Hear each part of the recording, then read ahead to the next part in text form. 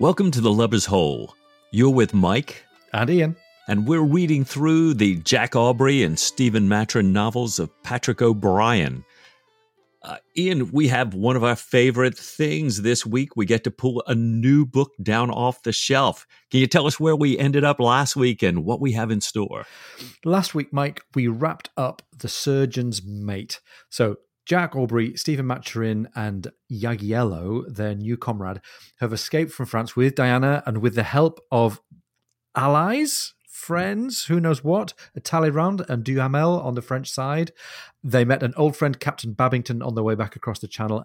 Babington married Stephen and Diana aboard ship once they had stopped going after each other, hammer and tongs, aboard the Cartel before they reached England. So it seemed like the big O'Brian happy ending, right? And we shared the moment of the happy ending with our guest, Rachel Macmillan, and we had this lovely conversation looking back at the evolution of Diana's character and what a great female literary character she is and how rich and complex her role's been in the story. And that also allowed us to look forward. I think on a large scale, Mike, we're looking forward to what happens next with Stephen and Diana and their characters. One wonders what's going to be their situation now. And I think we're also wondering what's up with Jack and Sophie, because Jack's been abroad a lot and behaving pretty poorly as husbands go. He has these legal problems still hanging over his head. He has no ship. He's kind of promised a new ship on the stocks, but we believe that that's not yet a completely foregone conclusion. This book, The Ionian Mission, suggests that there's going to be an adventure somewhere in the Eastern Mediterranean. How are we going to get there? Where's the adventure going to take us? And spoiler alert, I think there's going to be a surprise return of a character later on in the book. I am really looking forward to that. Indeed, indeed. Oh. So, chapter 1, O'Brian has these fabulous ways of looking ahead, looking back, and he starts comparing the state of Stephen and Jack's lives and marriages. So, the opening words of chapter 1: marriage was once represented as a field of battle rather than a bed of roses. And perhaps there's some who may still support this view. But just as Dr. Maturin had made a far more unsuitable match than most, so he set about dealing with the situation in a far more compendious, peaceable, and efficacious way than the great majority of husbands. So we get this really nice intro to Stephen and his approach to marriage. And I think I was scratching my head going, wonder how this is going to go. And I'm going to jump ahead 24 pages later because O'Brian picks this metaphor back up again. And we'll come back to this later, but just to compare and contrast the two. So then that's Stephen in a nutshell. How about Jack? As far as real battlefields and beds of roses were concerned, Captain Aubrey was far better acquainted with the first, that is, with battlefields, partly because of his profession, which, with enormous intervals of delay, often cold and always wet, brought him into violent conflict with the king's enemies, to say nothing of the Admiralty, the Navy Board, and bloody-minded superiors and subordinates, and partly because he was a wretched gardener. Wow. Oh, my. Great, isn't it? Yeah. And it's O'Brian's long game. He's got this great way of, looking backwards and looking forwards. And we've got this big picture contrast between Stephen's life and the metaphors clearly pointing us towards how, his life and his marriage are linked. And on the other hand, Jack's life, where his life as Sophie's husband is really quite disconnected from his life professionally, his life as a naval officer, despite the fact that Miss Smith is now no longer on the scene, and despite the fact that the apparent pregnancy of Miss Smith in Halifax seems not to be an issue anymore, and he's not being blackmailed by Miss Smith. We still got this really big evaluation being done, I think, by O'Brian, the author, evaluating Jack and his view of marriage, and evaluating Stephen and his new evolving picture of marriage. And just to remind ourselves, that was the whole payoff of the last book, right? The Surgeon's Mate was really about the mating of the surgeon, of the surgeon to his longtime love interest, to Diana. Oh. And I think that lots of us had been worried about Stephen and Diana and their marriage and how it would all work out, given the relationship history, given how long and rocky their engagement was. And right from the beginning, we learn that it's not completely a bed of roses, but still somehow really hopeful and really happy. O'Brien says Stephen was an impossible husband, that he liked to smoke in bed. He plays his cello at all hours of the day and night. He dissects things and leaves them lying around, like in the drawing room. He's not very clean and hygienic. But Stephen recognizes the difference and realizes that Diana is just as stubborn as he is. And he decides to change their living arrangements. It's fascinating. I mean, what a great solution. He moves himself into his rooms at the Grapes. He leaves Diana in their handsome modern house in Half Moon Street, which is in walking distance of the Grapes. O'Brien describes their relationship and their interactions with each other. They eat breakfast daily together. They each attend to their own interests during the day, and then Stephen appears at her frequent dinner parties, playing the host to admiration. And so we had, a view that this seems to be working for Stephen. And O'Brien tells us that Diana, she was always delighted to see her husband and he to see her. They never quarreled now that all reasons for disagreement were gone. And in fact, this was probably the best possible arrangement for a pair with nothing in common but love and friendship and a series of strange, surprising, shared adventures. I thought to myself, that's not a half bad life, if you ask me. No, and I think it's something that we would have wanted for Stephen at any point. If somebody had said to Stephen, by just flat out romantically asking her to marry you, you could get this, I think he should have taken it. Amen. At any time in the previous, what is it now, 6, 7 books? Right. I like that we see Diana through Mrs. Broad's eyes, and Mrs. Broad thoroughly approves of Diana, thoroughly approves of the fact that she visits the Grapes, thoroughly approves of the fact that she brings messages and kindnesses like fresh clothing, is okay with the fact that Diana's spending is a little bit out of control, so she sometimes comes to ask for money. But I think this is all just a nice, happy scene. It's a nice accommodation that they've all reached. It really is. I mean, Diana's pretty thoroughly rehabilitated here. And, we're all invited to approve of her and of Stephen as much as Mrs. Broad does. And I another big reach back and thank you to Rachel McMillan for helping shed the scales from our eyes, at least my eyes, in last week's interview here. And it's interesting. Jack's kind of in the background. We're hearing about Diana and Stephen. And then our first real mentions of Jack come through Stephen and Diana's discussion here. Yeah, that's right. It's even noticeable that Jack gets described as Stephen's particular friend, and usually in the opening pages of a novel, it's the other way about. Right. But Diana gets to sit with Stephen and talk about going to sea with Jack.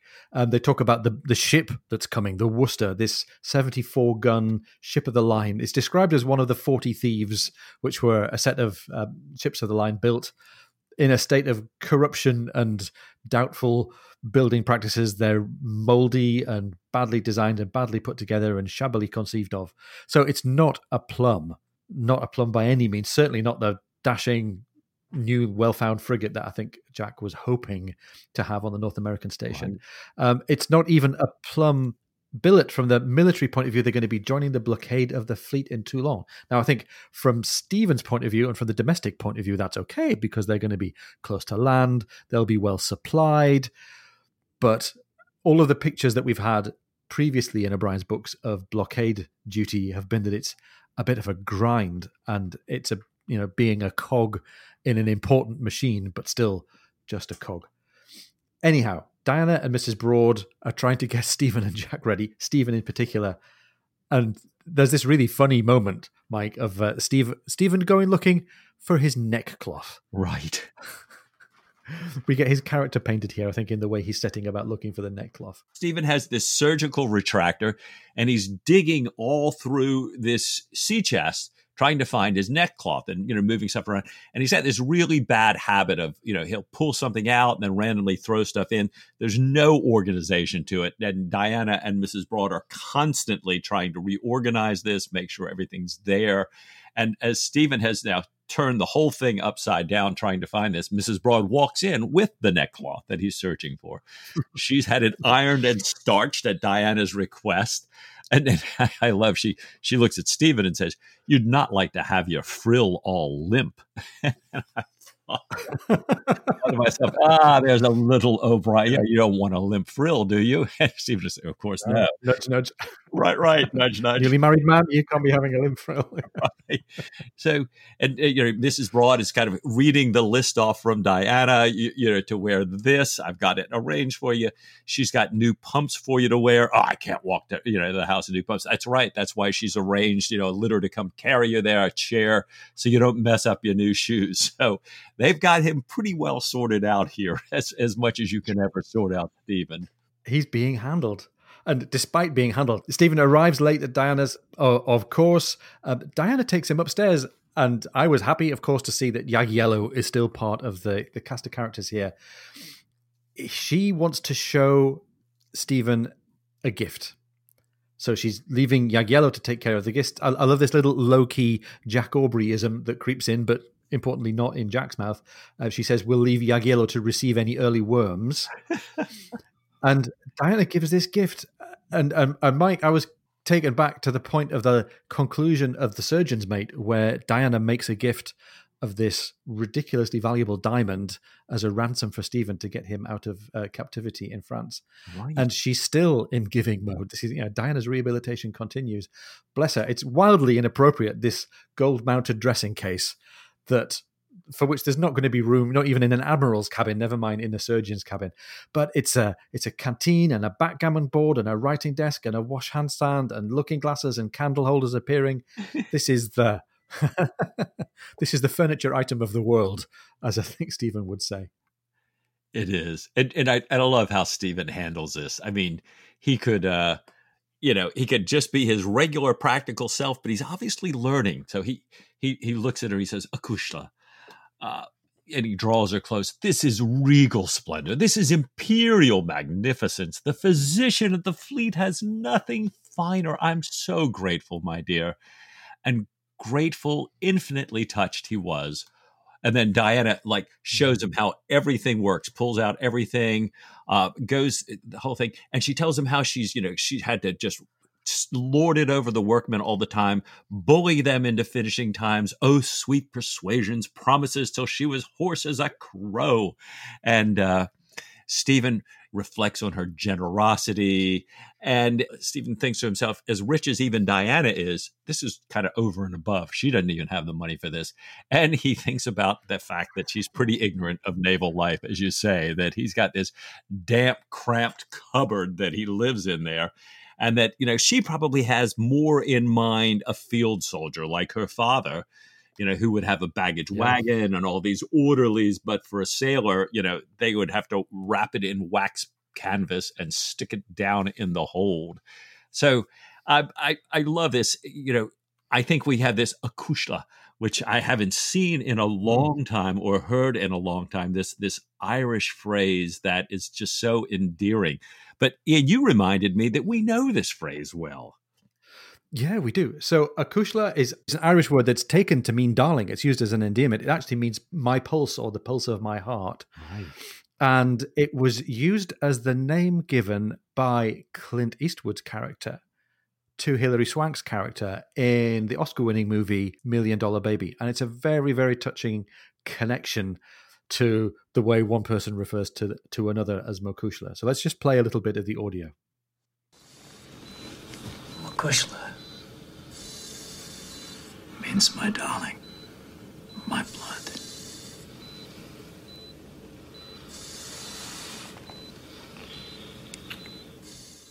Oh. Now, Mike, I think that if you know anything about the way $1 Million Baby ends up and the general tone of the film, it's a bit dark and a bit philosophical compared to the tone that we've currently got of this novel. But I think it's in keeping with the way O'Brien reflects on relationships and the way he's reflected on Stephen and Diana's relationship, certainly in the past. But it's, anything that O'Brien attaches an Irish label or an Irish language tag to, I think is a sign that this is an emotional token that he wants to use with sincerity. Yes. And, Akushla McCree, the pulse of my heart, it's a very poetically, sentimentally, nicely sentimental Irish thing to say. It's why Patrick is an O'Brien. He holds these things dear. He does. Yeah. But that's not the end of the gift giving. No, Diana's got all kinds of gifts for him, and she's so upset. She says, she's trying to get Stephen to forgive her that the woman that she has making Stephen's clothing has only finished a dozen shirts so far. And Stephen's just kind of laughing. He's like, dear, I've never owned that many shirts in my life, and I'll only need 2 for this short voyage. I'm only going to visit Barcelona, and I'm riding along with Jack, and I'll be back before you know it here.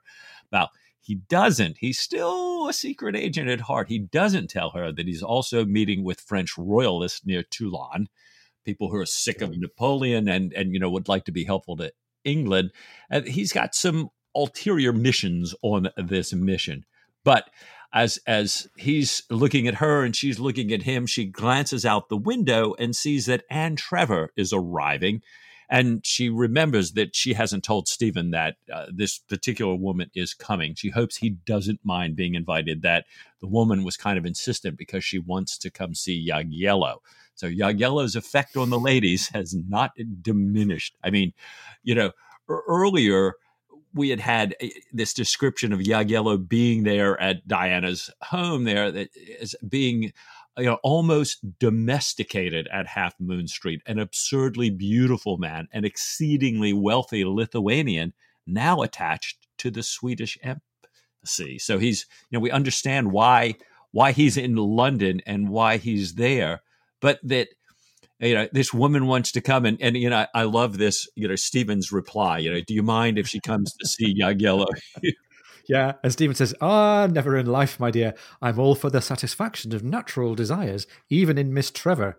And he goes on to categorize Miss Trevor for us.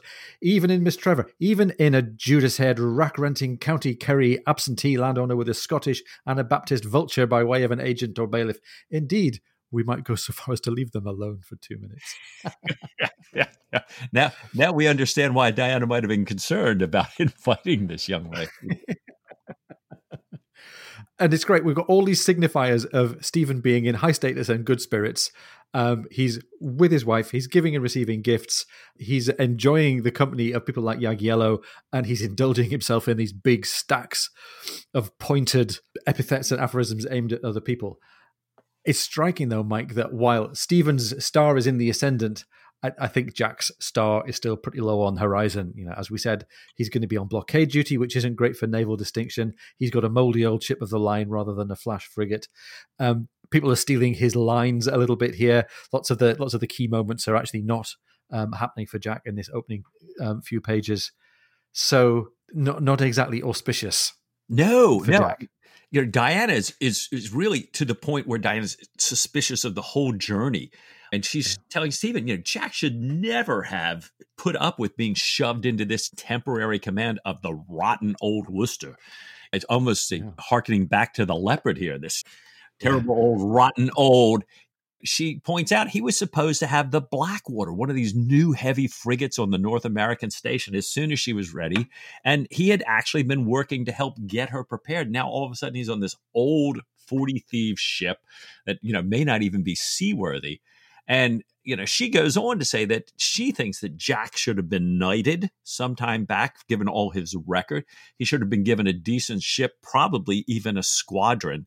And she says, she's not alone. Sophie, Admiral Berkeley, Henage Dundas, and all of Jack's service friends are perfectly furious about Jack being shoved into this command. Yeah. And remembering as well that this is in the opening chapter of a Patrick O'Brian book, so he's cunningly weaving in a bit of catch-up for people who might be joining the canon mid-flow. Stephen delivers this little piece of exposition for Diana. He says, reminding her that Jack's got these legal troubles with this inventor-speculator guy called Kimber. He's facing financial ruin. There's a second-hand story about lawyers getting thrown out of windows, breaking the king's peace. And meanwhile, Jack's lawyers have advised him to get out of the country. And Diana really hopes, just like Sophie, that Jack can get these things behind him and come back when the Blackwater's ready. Stephen does commit a little indiscretion here. He's normally a very close file. He tells her that Jack's had a very hard time even getting the Worcester, despite the promises that were made by the late First Lord of the Admiralty.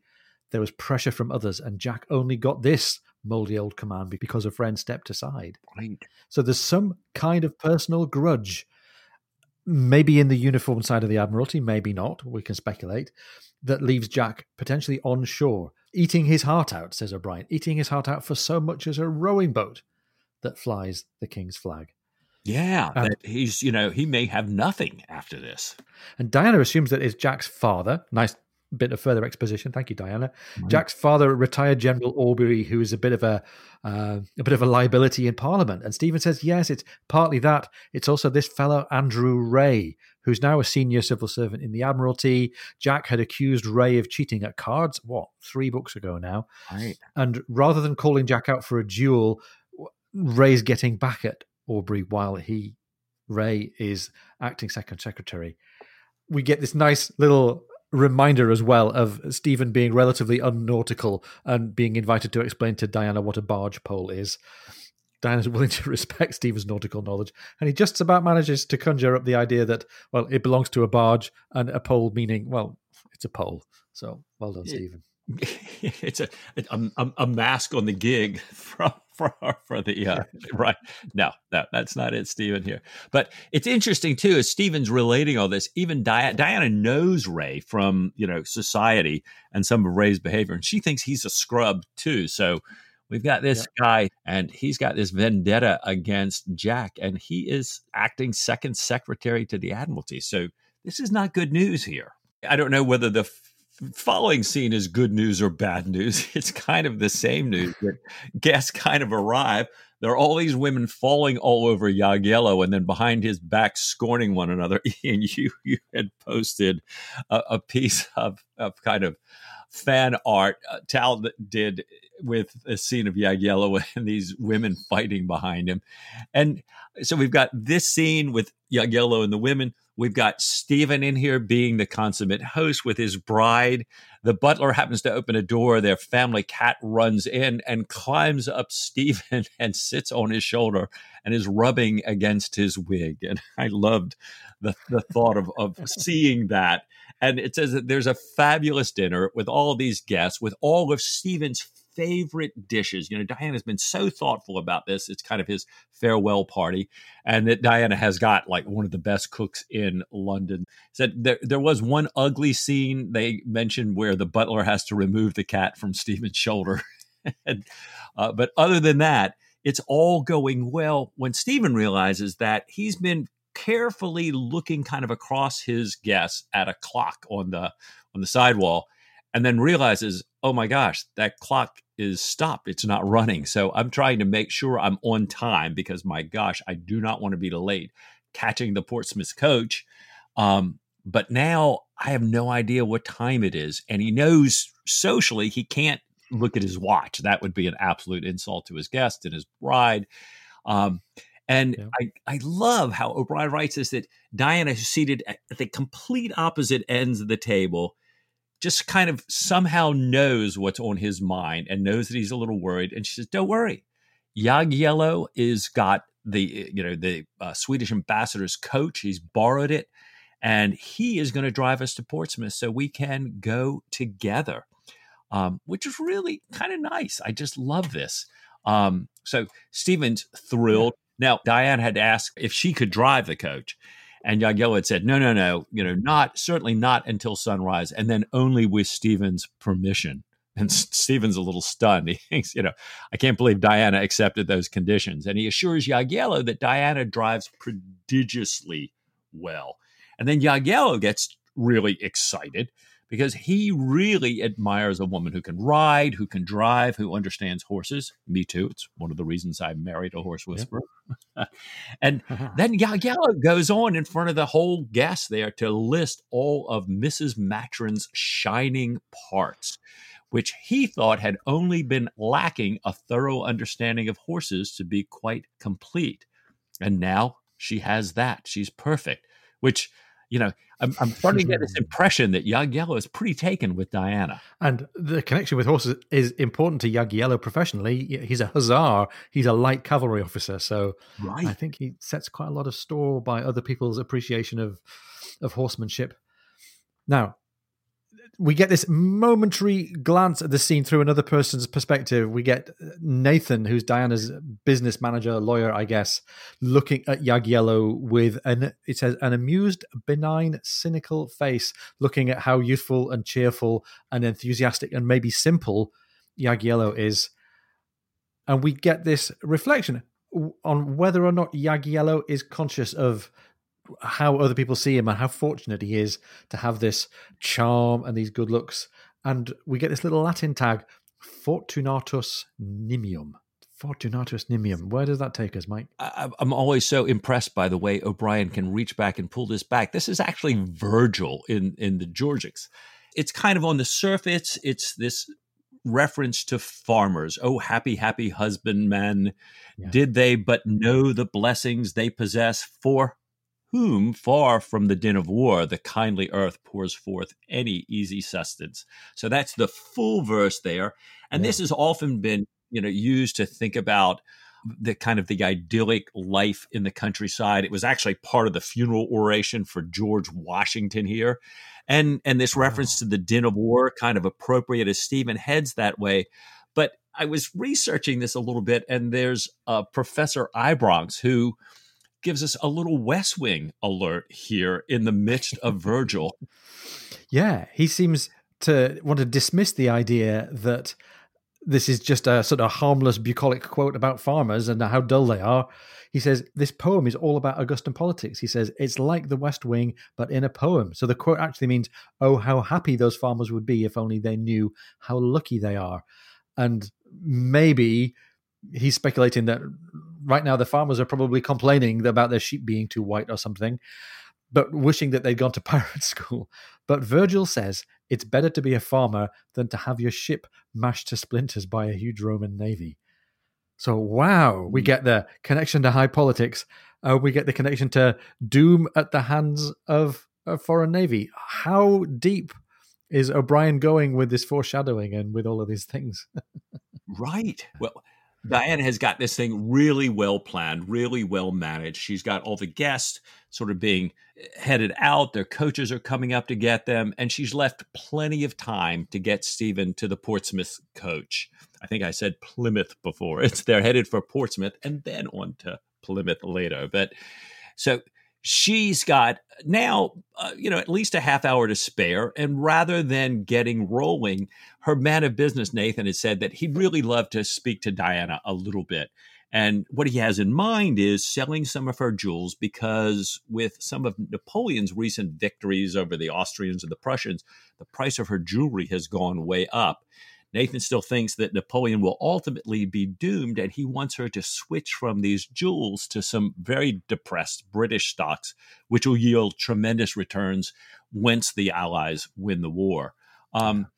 Diana says, well, let's talk about that. But, Diana, always social and everything, says, let's just head to the billiards room for dessert. And you and I can talk.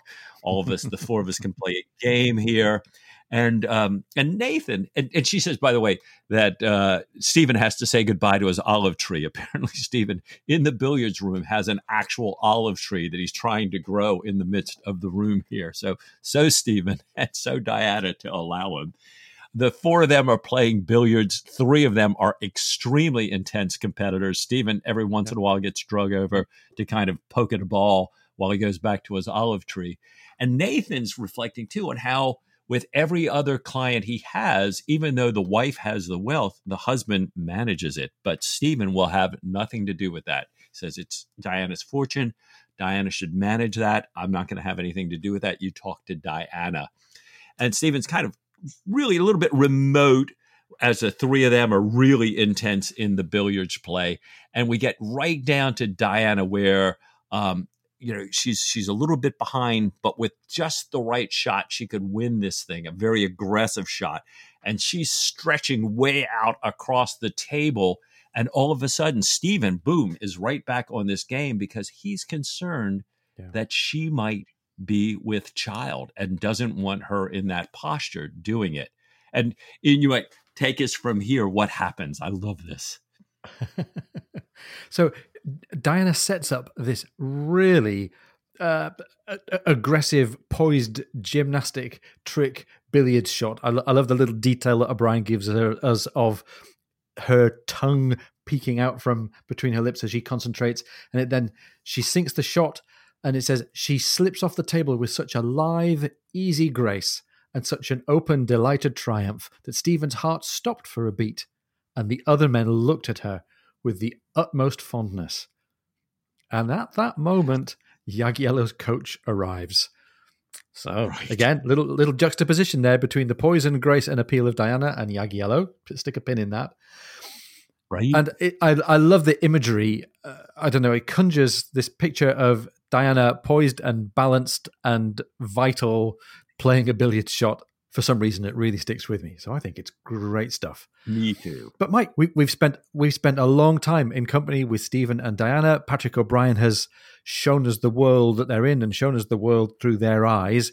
It's been a while since we heard anything in detail about Jack Aubrey. So maybe we should take a quick break and come back to hear more about where Jack is at in the world. Fill your glasses, go admire your olive trees, or take that last billiard shot, and we'll be right back with you.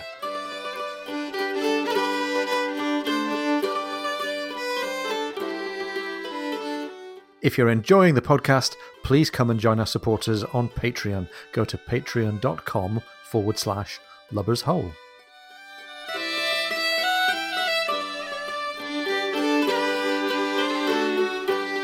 Welcome back. You're listening to The Lubber's Hole, and you're with Ian and Mike as we turn the pages of the first chapter of the Ionian Mission. So, Mike, we've been thinking a lot about Stephen, and I just want to call out the fact that I like the fact we do finally get to turn our attention to Jack. We had this message that you pointed out earlier on, this analogizing of marriage and the field of battle, and that Jack was a lot more familiar with the field of battle side of things than he is with the marriage side of things. It says, for all his loving care, the roses at Ashgrove Cottage produced more greenfly, caterpillars, mildew, rust, and grey mould than flowers.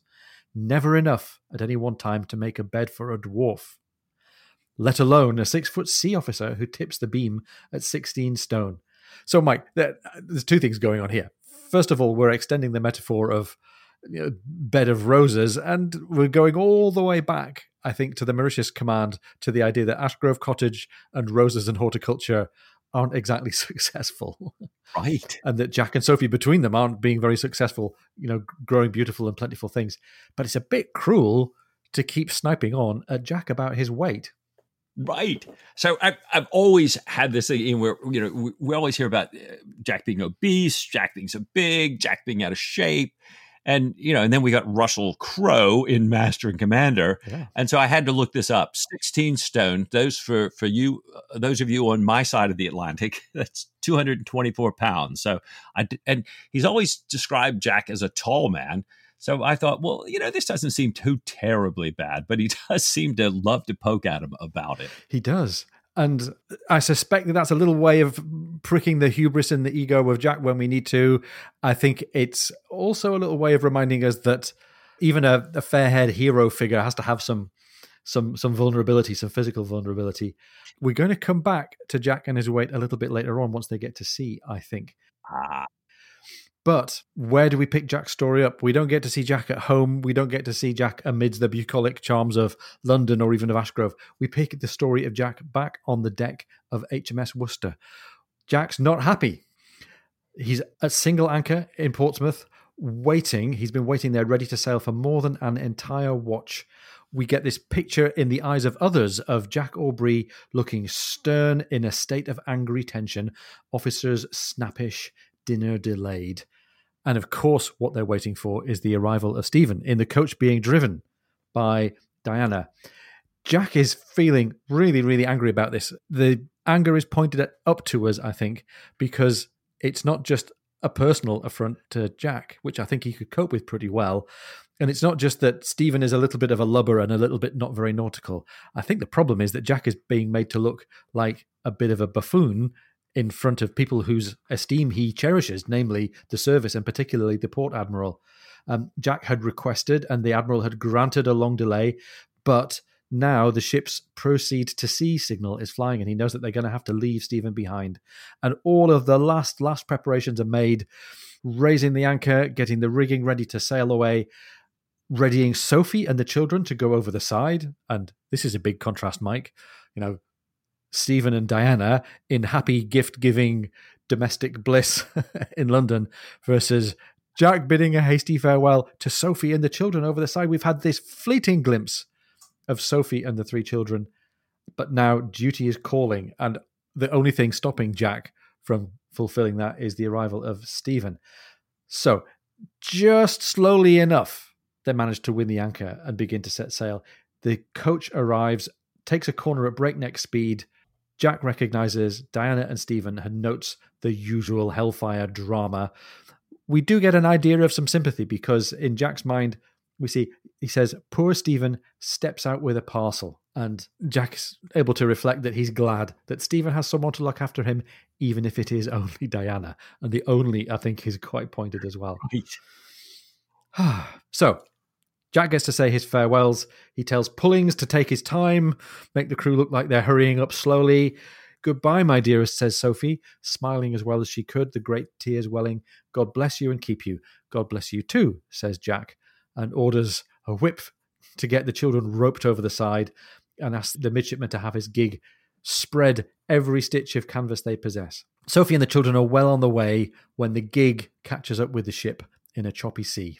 Yeah, Jack's angry. He's pretty cold, and he sees Stephen looking meek, kind of very in the back of the gig, holding his parcel in his lap here. And Jack goes below deck. He's not even going to be on deck when Stephen comes up. So we're kind of like, wow. And Pullings asks a midshipman to bring him a half pint of sweet oil.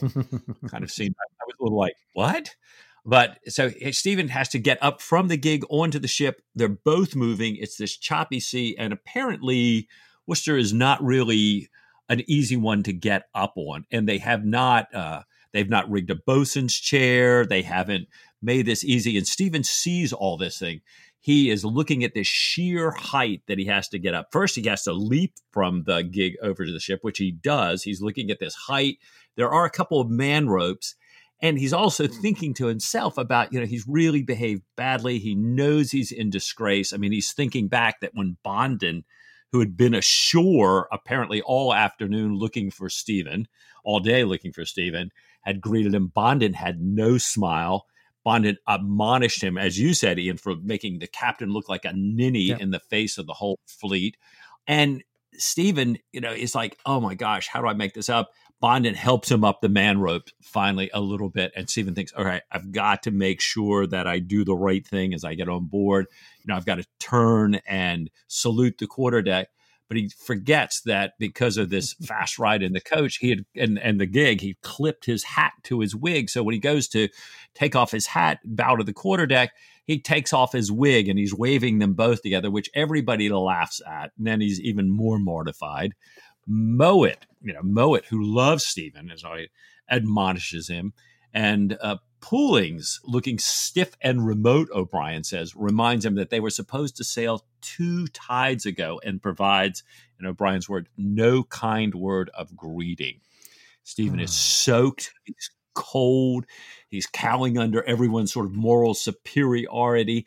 He remembers that the sailors, have this thing about teasing the guys who are a little bit more of a level like Stephen, but he's not sure, and he just doesn't say a word. And I think he's so cowed that Pulling softens just a little bit.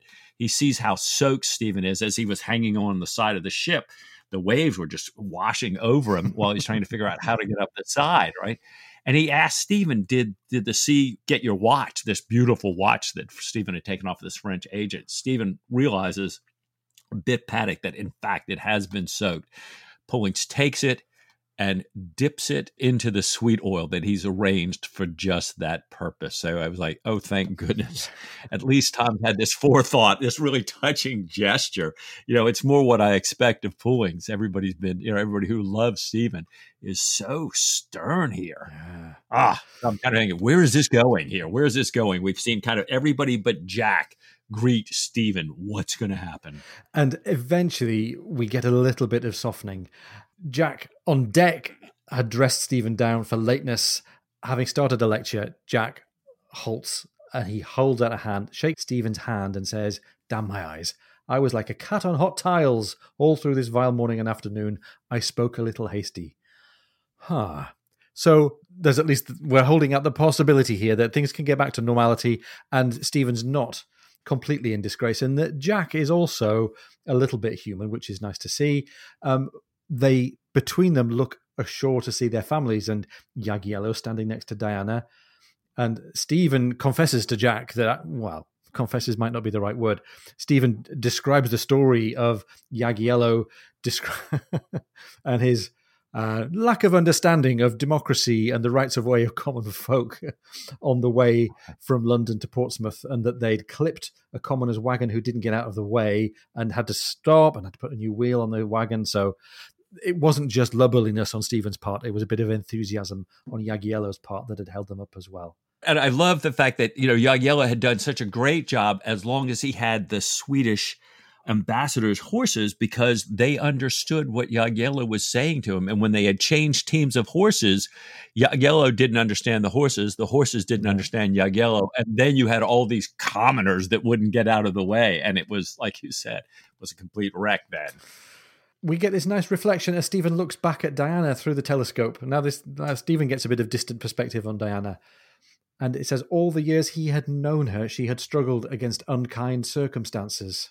No means, poverty, dependence, violent lovers, and he'd never associated, it says, Stephen had never associated Diana with laughter, beauty, dash, style, and even wit, but not laughter. And now it's changed. He realizes that he'd never known her so happy as she had been in these last few months. He was not coxcomb enough to suppose that their marriage had a great deal to do with the matter. It was rather her setting up house at last. And again, Mike, we've talked about how the problem for Diana has been that she hadn't really got a place in the world. There was no place where she could be, and she was this kind of perpetual nomad. She adored being rich, yet even so, a visible, tangible husband was not without an effect, even if he were not of the right race, birth, shape, religion, or tastes, even if he were not what her friends might have wished her at an earlier time. So I think O'Brien occupying Stephen's skin, as he quite likes to there, is playing down the charm of Stephen as a husband. But actually, for all of that, Diana's really happy and settled. And then just to press on for a second, Mike, we get Jack similarly looking at Sophie, holding up his kids, holding up her son, who's waving at Jack. And behind the eyepiece of his telescope, it says Jack smiled tenderly, an expression rarely seen by his shipmates. Mm-hmm. So I think we're balancing out, earlier on we were talking about married life being a battlefield, but for both of these men, their parting glance back at their spouses is about laughter and smiling and tenderness and happiness. And Stephen even, he notices Jack and this children, and he thinks to himself that having a child might, in his words, settle Diana's happiness. So another, we keep getting these little references here. So they're leaving, they're seeing their families together, and they're off to Plymouth to complete their outfitting, that they've been getting the ship ready there, but they really still had more to do. Jack's spending some time thinking about how in the world he's going to set up his sails to deal with the Mediterranean, because he knows that this ship has been created for the Atlantic, and the Mediterranean is very different, especially in storms.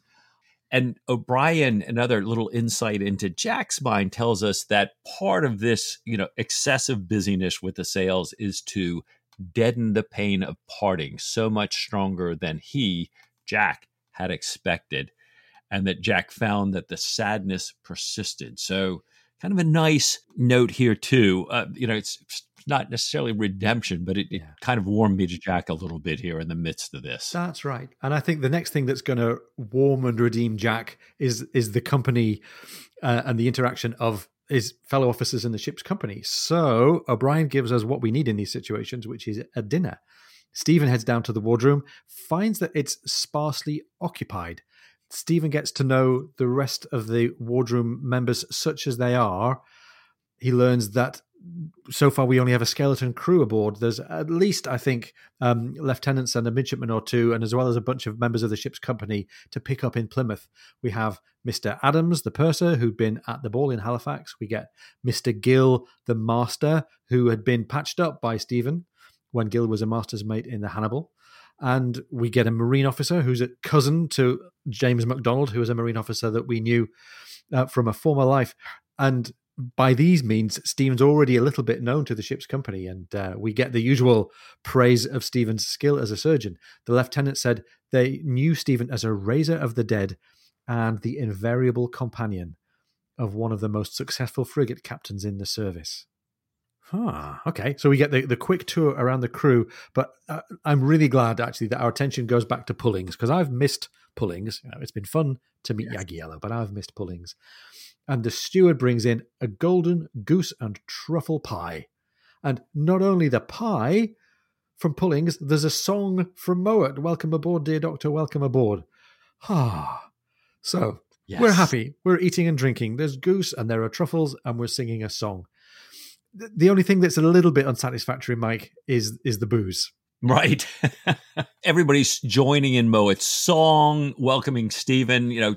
Pullings has talked about how he picked these mushrooms himself for, to put this dish together. And with all that great stuff, as you said, there's this thin, harsh purple liquid that passed for claret in the Worcester's wardroom. Thin though it was, the claret was nothing like so disagreeable as a substance called port that ended the meal. And this port had kind of a unique composition. Yeah, the port, it says, had this probably the same basis of vigour and cochineal, but the Gosport wine merchant had added, it says, molasses, raw spirit, a little sugar of lead, and a false date and a flaming lie by way of a label, which is a really good line. I'm going to have to use that about dodgy booze when I'm at dinner parties. A false date and a flaming lie by way of a label. Right. Dear me. Now cocktail, you're familiar with this, Ian, but I was not. I'm familiar with red dye number 2, but actually, it's a scarlet dye made of crushed South American insects. I think you said beetles, and it's used as food coloring. And I kept thinking, South American beetles, how appropriate for, even though it's a bad liquor, it's a great drink for Stephen here, right? Yeah. And for those of you who are worried at home, you can try cochineal. It's non-toxic. We've looked it up. It's pretty bad news if you're a beetle, but for human beings, cochineal is fine. I can certainly remember using cochineal as a food dye cooking with my mum in the kitchen when I was little, but that's a long time ago. And yet again, we hear more of the exposition and more of the scene setting without Jack, because Tom and Stephen go for a drink after dinner, and Stephen talks about the low ceilings, the damp, confined, awkward, and comfortless atmosphere of the ship, the mold. And Stephen, who's able to talk about these things quite freely and artlessly because he's a bit of a lubber, recalls frigates being more comfortable in this ship of the line. And even Pullings isn't that willing to jump to the Worcester's defence. He says she's more what we call a floating coffin than a ship. And he points out all of these shortcuts that the shipyard took in making her, the very corrupt shipyard. She's overmasted. When it comes on to blow, he says her timbers will sprawl abroad. But the next thing that's happening is that they're going to get the rest of their crew in Plymouth. They're going to get not just a chaplain, but a whole bunch of chaplains to carry out, because Admiral Thornton, the commander in the Mediterranean, is what they call a blue light admiral. Pullings also expresses the hope that they're going to get some good midshipmen, and he's hoping for real seamen, not kids. He says, we're not a floating nursery. They'll need midshipmen to teach the raw hands their duty. They're expecting to encounter privateers, American and French warships, and of course, the French fleet can come out anytime there's a blow, and the English are blown off from blockading Toulon.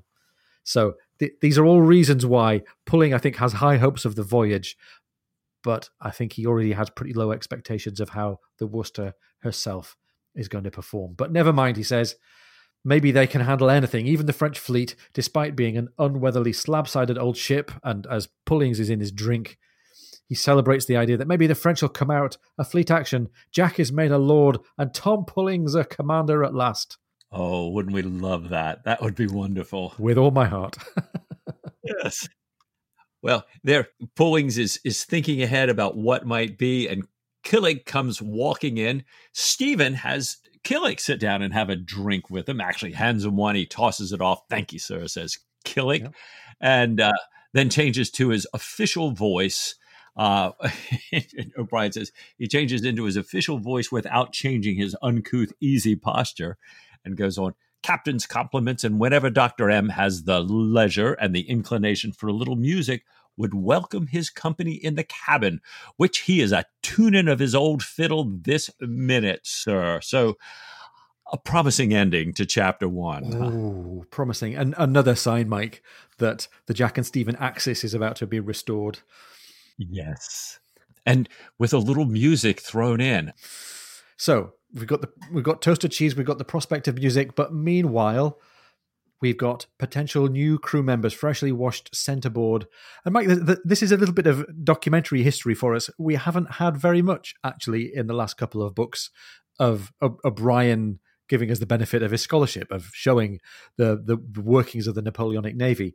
Right. But I think he really enjoys describing this moment of processing the new draft, the new hands that have been pressed and brought aboard the ship. And I think he's trying to paint the picture of the varied background and sometimes the tragic circumstances of the people who've been pressed, and of the attitude of the rest of the ship's crew as well, because it's Pullings and the clerk and the surgeon and the purser, the boatswain and all the other officers who get to look at this roster of new crew members and rate them and birth them.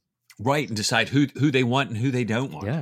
Who's going to be acceptable and who's sent back. Yeah. Some of them are old hands, and we're glad to have them. But some of them have come from all kinds of strange walks of life. Yeah, we've got one, and it's fascinating how O'Brien tells this story, and it kind of sets us up nicely into insight into Stephen's character and a little of the tension here.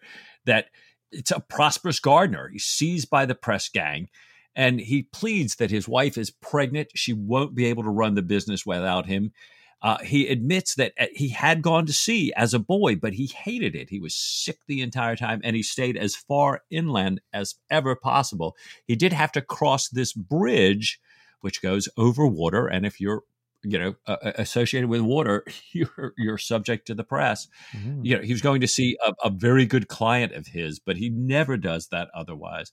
Well, Pullings is like, yep, too bad. That's the way it is. He's not unduly harsh to him, but it's just kind of like, that's the way the law works. And so we've got to move on. He turns him over to Stephen for an exam. And the scene, Stephen checks him over, asks him if he lifts heavy weights in his business. And he says, no. And Stephen cuts him right off, says, "Don't contradict me." He doesn't mean, he clearly lifts heavy weights, as Stephen can tell by his forming hernia, which of course would render him not fit for service. So Stephen gives him a stern lecture about him returning home, not using tobacco, getting bled a couple times a year, and nod, wink, wink. Stephen, in his compassion, has sent this guy back home to his pregnant wife and his business here. Oh, yeah, we like this bit of compassion. And there's a little bit of the possibility for some mercy and some empathy in this really very harsh, very potentially miserable situation that these pressmen are faced with. And maybe that's in our minds as Stephen and Jack sit together, and they both get to be pleased. I think Stephen's pleased for having managed to spare this particular character from being pressed aboard the Worcester, and Jack's pretty pleased as well. He's got a good ship's company. Stephen says he's surprised, thinking about just the one small ship that they might take lots of men from. This is the Skate, I think. And Jack says that they've just returned from a 4-year voyage. They've been under a good captain. They should all be able seamen. He'd be happy to snap them up. But Stephen, especially the Stephen who's just been busy organising the freedom of one poor pressed individual, points out that they might not be so happy, these Skates, to be snapped up after 4 years afloat and no chance to go ashore and see their families and see their friends. That's right.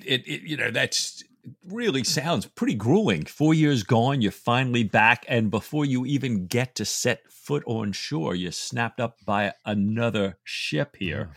But Jack's like, war's a tough business, right? And he's thrilled, though. He's thrilled because, what do we know that Jack loves best on ships? He loves gunnery. And Jack's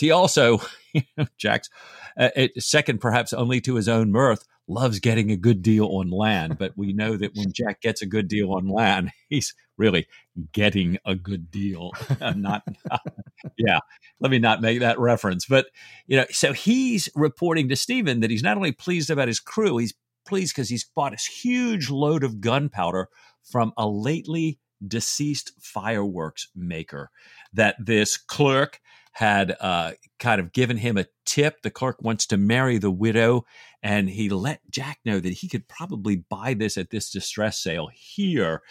So, Jack making a quote unquote great deal on land. What could possibly go wrong? But Jack, it's not all a bed of roses, as we said earlier for Jack, because he knows that not only is he going to have to take one parson on this trip because he's sailing under Admiral Thornton, but he actually carry a whole parcel of parsons, as he says, out to the fleet. And he's also not happy because, he doesn't have any lieutenants. He's got Tom Pullings, who is like putting he's got all the strain on him because he's got to do everything to get the ship ready. And Stephen agrees. He says that Pullings not himself, and that Pullings was very upset with Stephen for turning away a small number of men. And Stephen says that he'll dose him strongly tonight and return him to the amiable Pullings that they both know and love there, right? So things are going to be okay. We have Pullings. Pullings is going to get some help. We also know that Jack and Stephen are in the cabin and that they can have toasted cheese. We also get them having an argument about philosophy, about authority and tyranny. And this is their old kind of conversational stamping ground. Jack, I think, starts it off by asking Stephen how he likes his two surgeons' mates. And Stephen says he's happy enough, but that he'd rather work alone. He says, I have nothing against these men in particular, but I'm against the whole idea of subordination. He argues that each man tends to use authority when he has it, thus destroying his natural relationship with his fellows, a disastrous state of affairs for both sides. And Mike, that gets us a Jack Aubrey speech that I think is a little bit of a Russell Crowe alert. I think a little bit of a callback to the movie Master and Commander. That's the excuse of every tyrant in history, from Nero to Bonaparte. And I, for one, am opposed to authority. Your opposition is not my concern. Misery and oppression. You've come to the wrong shop for anarchy, brother. Earlier in their friendship, I think that might have been the cause of a bit of huffing and a bit of... Right. But actually, this is just the ebb and flow. This is just them setting out their positions and saying, this is you and this is me. You do you and I'll do me. Yeah, they're certainly not not upset with each other at all. I think this is kind of that as you say, the ebb and flow, the natural order of how we interact with each other. It's like watching a couple in love in Manhattan. It so is. And we also get these slightly kind of petty grievances of Jack's coming out. He's not very happy to be sailing with a ship full of parsons. Stephen is wondering, why are you so upset? Are you superstitious? And Jack says he's concerned for the sake of the hands. And he also says, you can't talk bawdy with parsons. It ain't fitting. Well, I've got to say, I've known a few parsons who could tell a dirty joke, but I think I take the general point. That's right. The ones I knew were all Whiskeypalians. I mean, Episcopalians, right? Anglicans, I should say, right? But then we get to a crucial, I think, Ian, turning point of this book, one that raises a question that I think all of our listeners probably may be enlightened by. We discover a connection to Bach. Jack asks Stephen, did you ever meet Bach? Which Bach? Says Stephen. London Bach. Not I. Now, London Bach was actually C.P.E. Bach, Carl Philipp Emanuel Bach, one of the sons of Johann Sebastian Bach, who is the Bach that most of us these days know well. And Mike, we're getting a little musical depth here because most of the stylings and musical genres that Jack and Stephen have enjoyed so far have been firmly in what you would call, recent contemporary style for Jack and Stephen. Late 18th, very, very early 19th century, galant, late classical chamber music. And we're getting this idea, and I think it's completely fictitious, but it's interestingly plausible, that they've started to discover Johann Sebastian Bach. C.P.E. Bach was for sure famous at the time of the novels.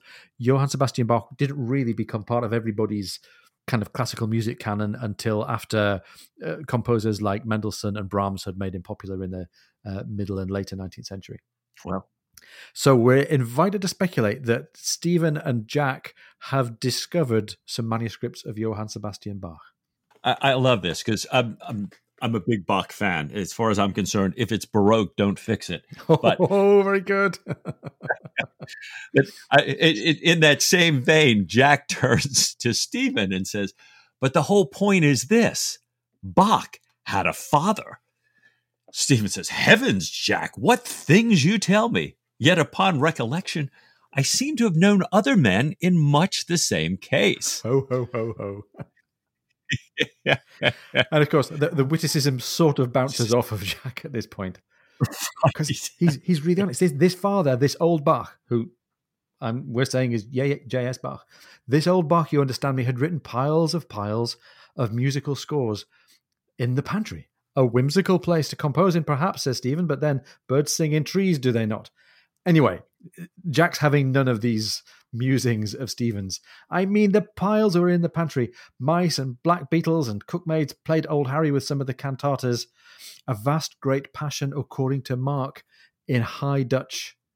And lower down as well, he mentions a cello suite, a fiddle suite, sometimes together, crabbed and knotted together, not at all in the modern taste. I tried this partita in C a good many times, and the argument goes so close and deep that I scarcely follow it. Now, Mike, I'm going to take these to bits and see which of these point to which bits of real J.S. Bach, because I think most of these stand up pretty well, but not all. First of all, we've got the cantatas. For sure, J.S. Bach wrote dozens of cantatas, beautiful, wonderful writing, mostly for voices, organ and orchestra. We can tweet out a couple of examples of J.S. Bach cantatas. Great starting place if you like vocal music. Listen to the J.S. Bach cantatas.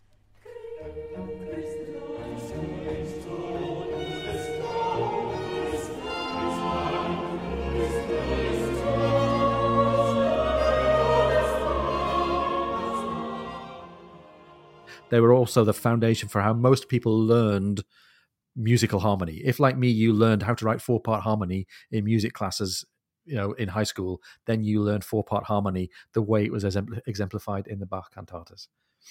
And if you grew up Lutheran like me, you know this really well. Oh, yes. Lutheran liturgy, and therefore probably not that accessible in terms of resources or in terms of style to Stephen or Jack.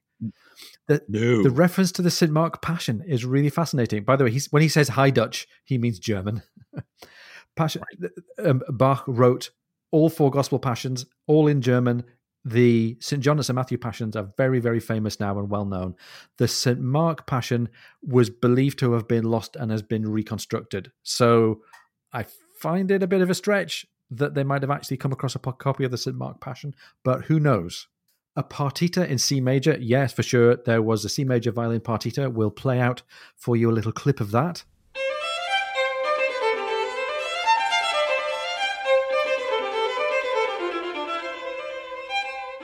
It's lovely. The Bach partitas, I think we're going to come back to later on as well, but they're landmark pieces for solo violin. Cello suite. Of course, this is my home territory. Love the Bach cello suites. There were 6 of them. I've got to say, in the late 18th, early 19th century, I think they were still, to the classical music world, pretty much lost. They were rediscovered in the late 19th century. Nice. But Stephen hums along this tweedly-tweedly rhythm. And I think that suggests that we might be hearing Stephen humming along to the Jig from the E-flat major suite.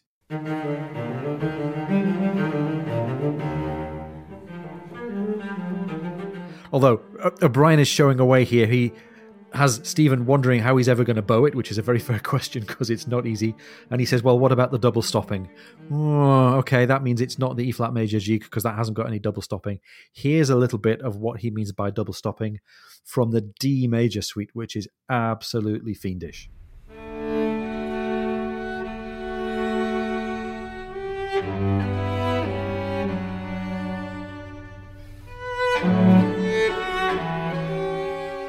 So we're scoring, I think, pretty well on cantatas. We're scoring pretty well on C major partita. We're scoring pretty well on cello suites.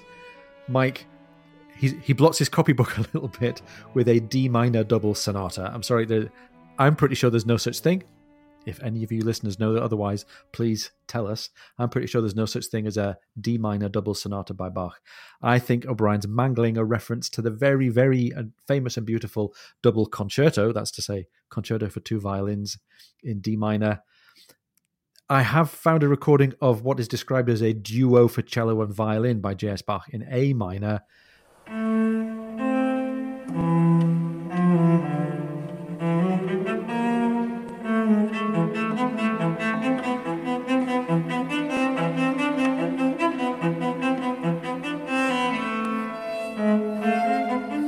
And it's beautiful, but I think it's a transcription of something else. It's not originally a Bach duo, but we'll play a bit of that as well.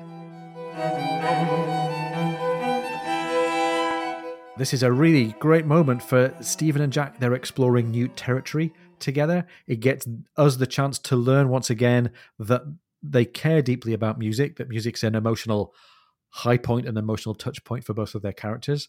We get reminded that they're both of them imperfect, that they're carrying some imperfect technique, and in Stephen's case, an old injury at the hands of the French. But it really wraps up this opening kind of act of the book in a nice way for me. For all Jack is still a little bit out of place, and for all Stephen is flying high with his marriage and the prospect of interesting espionage activities off Toulon, it's really great that they found some music and they're back together playing. They are.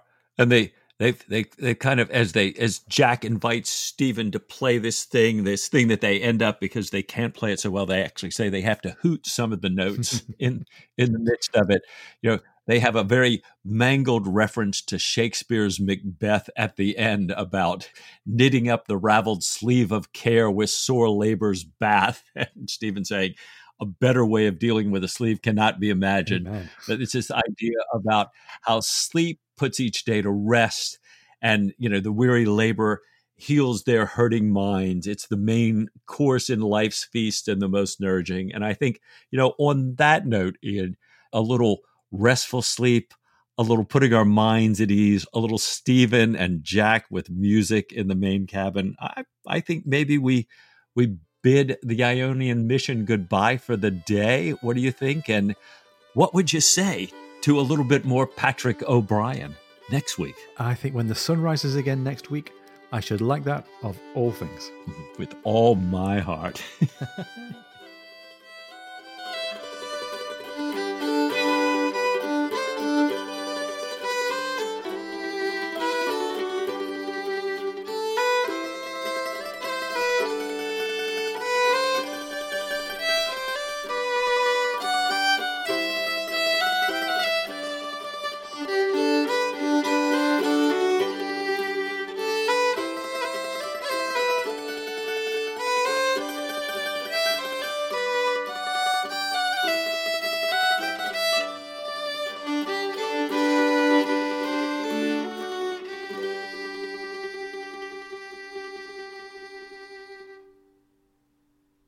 What does he have? A protractor? I'm trying to remember, and that he's got.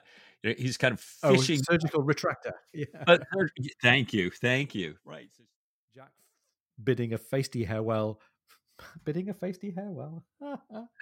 Jack